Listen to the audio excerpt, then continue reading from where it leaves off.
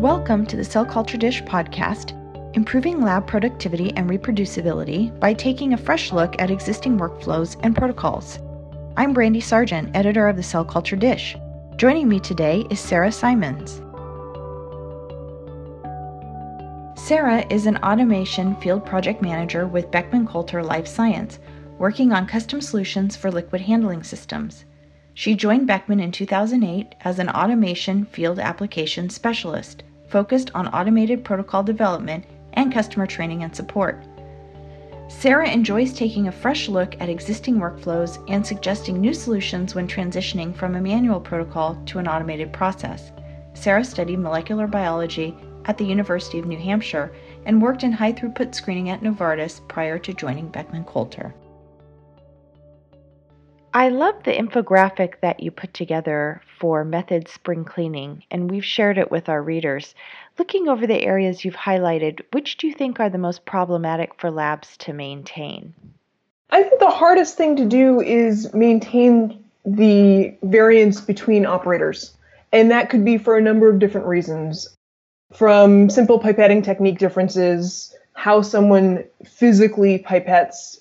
Somebody might mix, somebody might pre-wet their tips before they transfer volume. You might use a completely different piece of equipment for your analysis.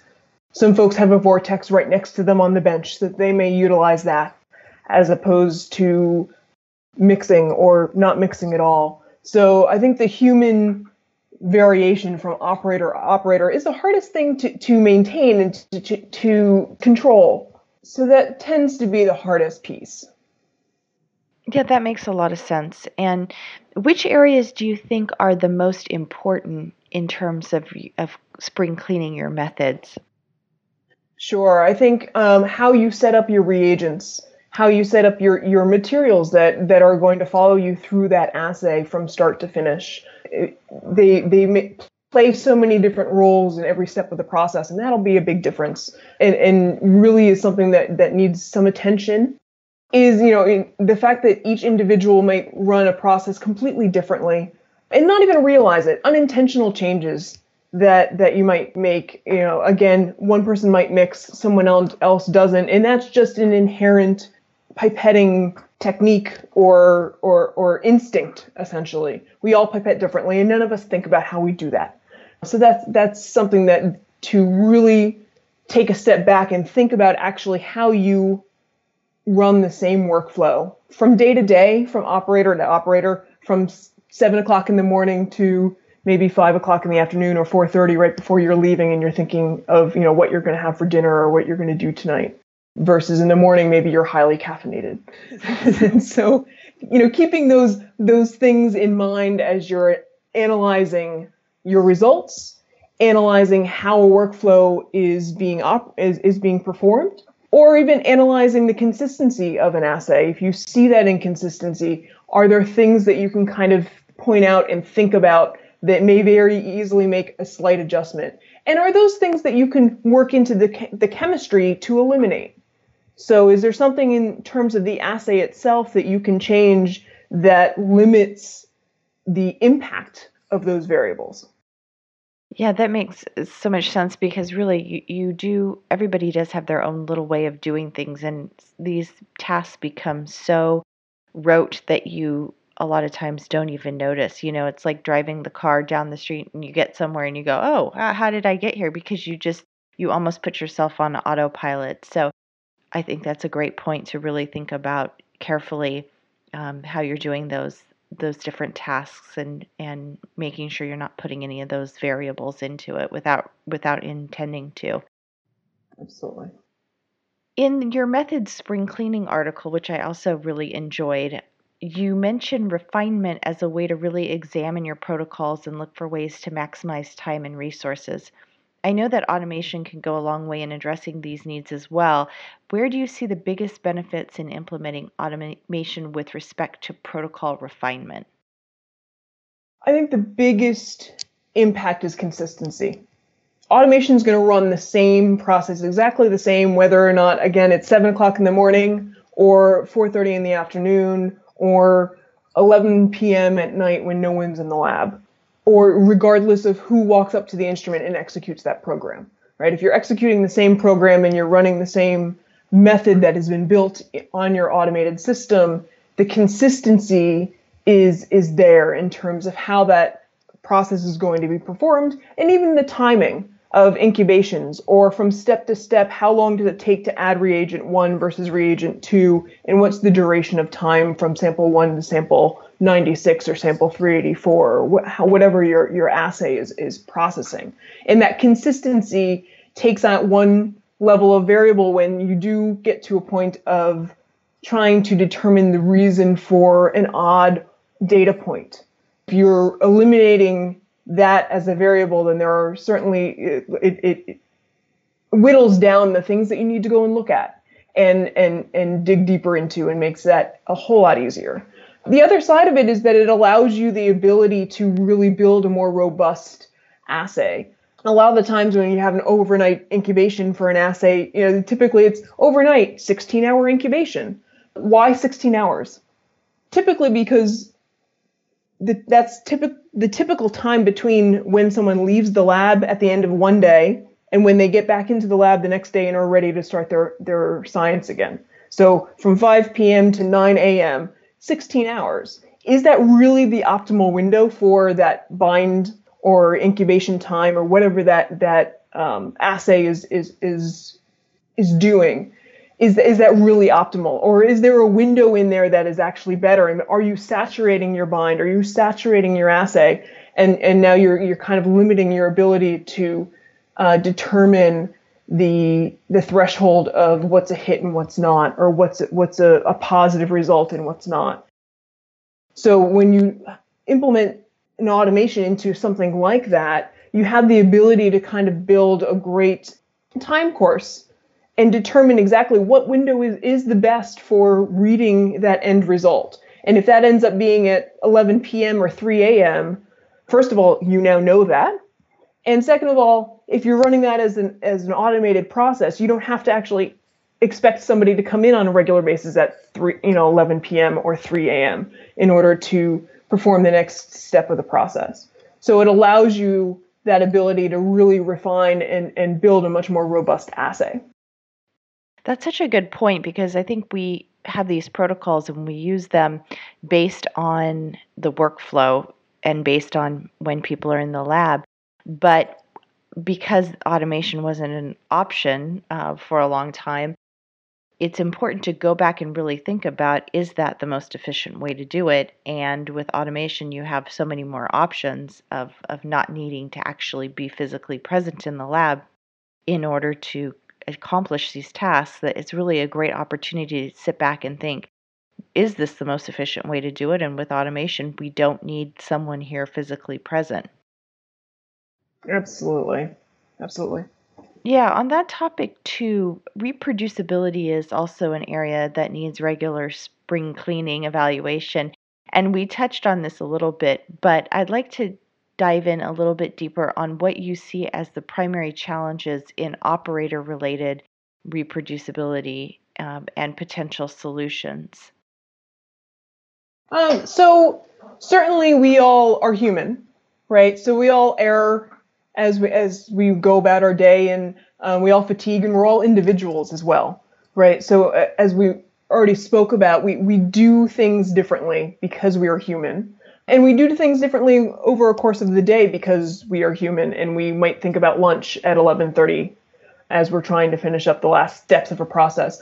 That incubation might take a little bit longer because we're human and we're going to lunch, right? As opposed to being a little bit more consistent there. In addition, you always have that new operator workflow challenge, right? You have somebody new coming in who's going to be performing a particular assay. And we've all been pipetting instinctively for so long that it's hard sometimes to describe to somebody else exactly how you do something. Trying to explain to, maybe a kid, for instance, like how to ride a bike. You've been riding a bike all your life. It's, you how to, you have to find some kind of a balance, and you have to pedal, and you have to have momentum. But trying to describe that in actionable detail to someone to be able to have them reproduce the same process that you're doing is sometimes very difficult. Maybe, small details about how fast you let your thumb come off that pipetter's the plunger on your pipetter when you're aspirating, whether or not you condition your tip prior to aspirating. Those kinds of things are difficult sometimes even for us to identify that we do ourselves. And then if you're talking about something like, what reader you're using, are you using a different analyzer than someone else? If you're transferring this assay to a collaborator's lab, are there differences there? And how do you kind of ensure that things can be consistent across the two? And even if you're using the same analyzer, is it providing you a relative read or is it an absolute read? And that really depends on what you're doing. Right. And also, how about variability due to equipment? Because that's also an important aspect of reproducibility. Right, exactly. So whether or not you're using a different type of a reader or a different physical pipetter, it may have the same function, right? I read fluorescence on this reader, I read fluorescence on that reader, but the detectors are different, physically different, even if it's the same, reader, same type of reader. But if it's a different model or if it's a different brand or it's a different age, right? So maybe your detectors aren't quite as robust as they once were. Maybe they need replacing. Maybe they need calibrating. But if that's not something that you're being consistent about, first of all, which piece of equipment you're using on a regular basis, or which piece of equipment each individual in the laboratory is using, that can make a huge difference in what your assay results are. Again, especially if you're providing relative read versus an absolute read. Right, and that's so important. You mentioned in your article also, and certainly anyone working in a lab environment has seen how small variations in equipment function can add up to a large variation over time. Instrument maintenance, as you mentioned, is key to preventing that kind of issue. And as someone who is an instrument supplier, what do you tell your customers about equipment maintenance and your recommendations?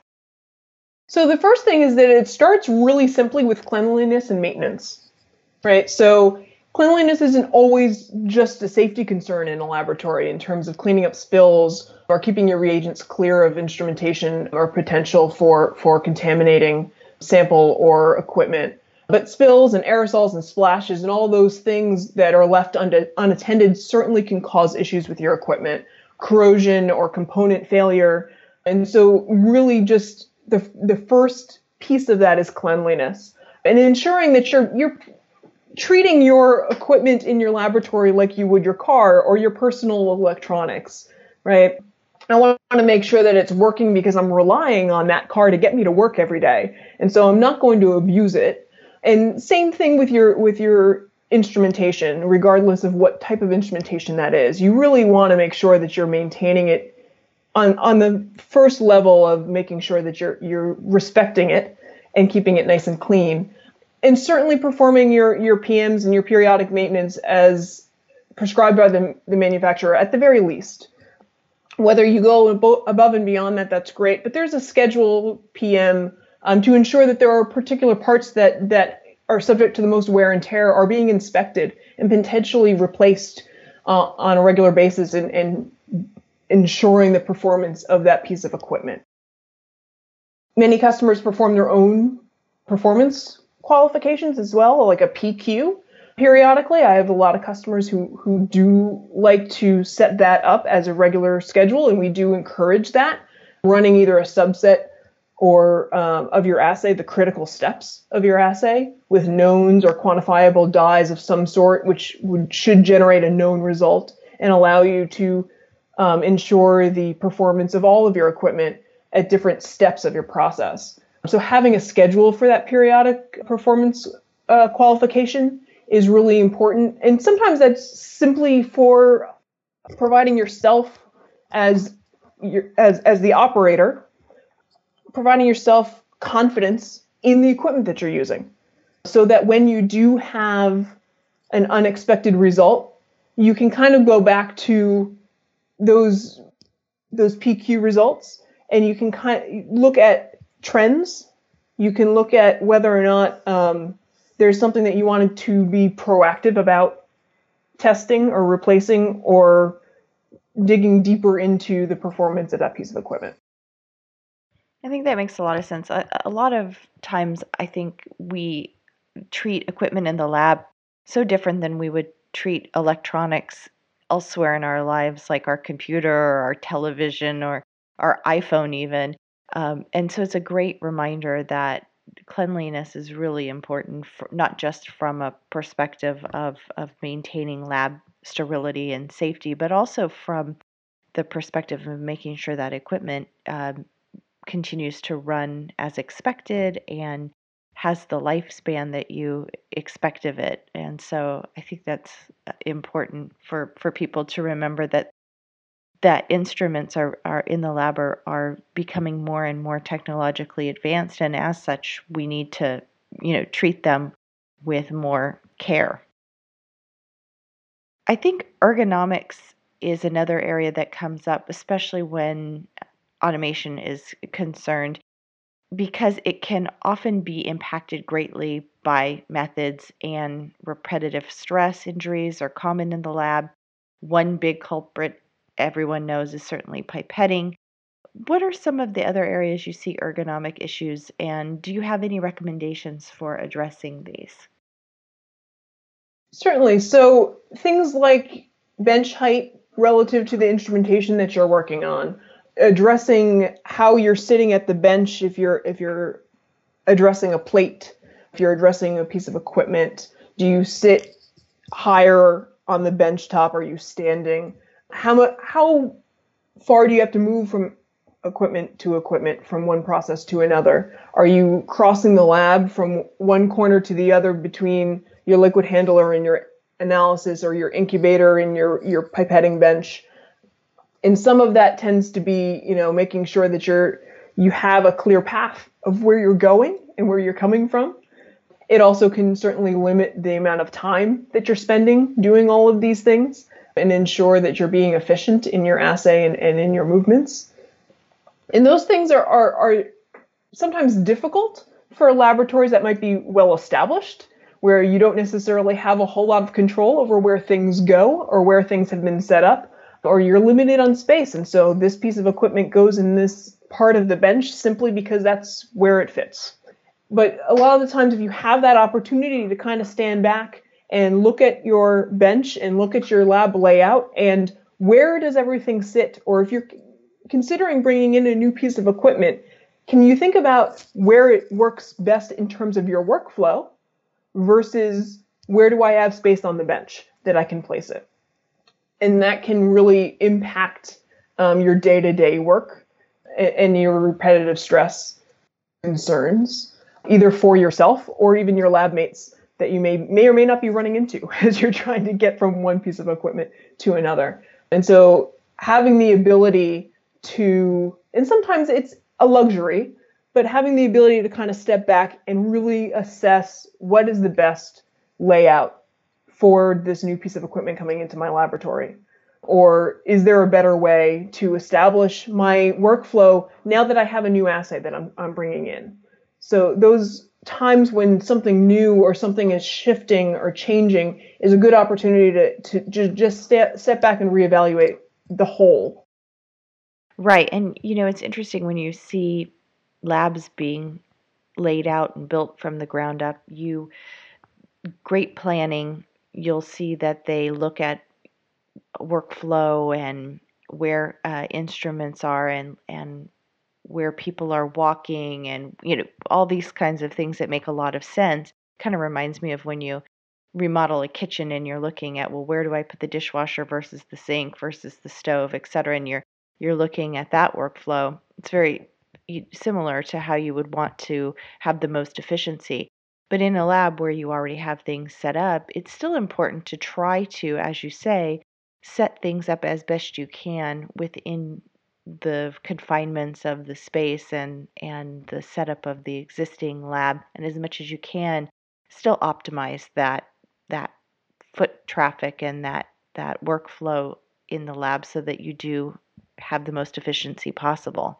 And spring cleaning is a perfect time to do that.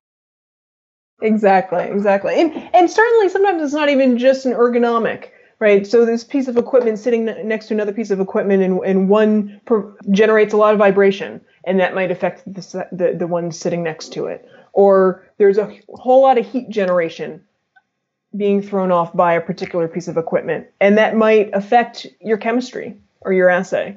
And having the ability to kind of take a look at that as an impact into your assay or your workflow or your results is really helpful.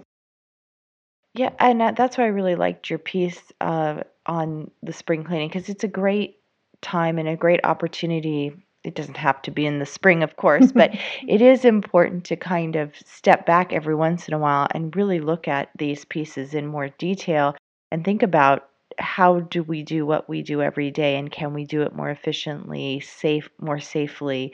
There's just so many pieces to it, but it really does take a concerted effort to take a step back and look at the entire process in order to identify those opportunities for improvement. Absolutely.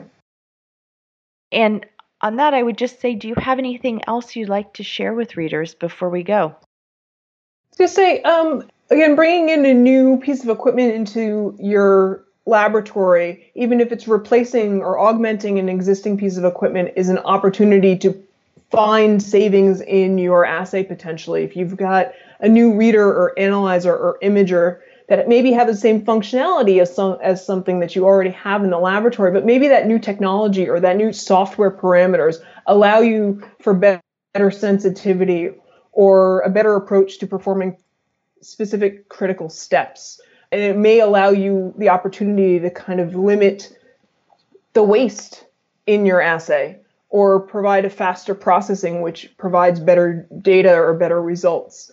And so having the opportunity to kind of think about that. In the same respect, though, automation doesn't necessarily ensure consistency in terms of whether or not your instrument has 5, 6, 7 different versions of the same protocol on that piece of equipment, on that automated liquid handler or whatever that process is or whatever that piece of equipment is. Ensuring that you're cleaning up old, outdated reader protocols, liquid handler protocols. If something has been updated or something has been adjusted and you're getting better results with that assay and that process, and that's why you've made that adjustment, ensuring that someone isn't going to default to an older analyzer protocol, right? Because they don't know. So is it easy to walk up to your instrument for somebody who may have less experience on running that assay or that workflow? Is it easy for them to walk up and determine the correct method or protocol for them to execute? So not only do you have consistency with your equipment, but you have consistency from operator to operator because they know exactly what process is the valid process and is the best process or is the current process. Great. Yeah, that's all really important to keep in mind as well. So thank you so much for your time today. I really appreciate it. I think these are all very helpful, useful tips for people working in labs, and it's a great time to kind of step back and take a look at your process and look for some opportunities to improve it. Thank you for the opportunity to speak with your readers. Thank you for joining us for this edition of the Cell Culture Dish podcast. To learn more about this and other stem cell and biomanufacturing related topics, please visit us at www.cellculturedish.com. or for downstream biomanufacturing topics, www.downstreamcolumn.com.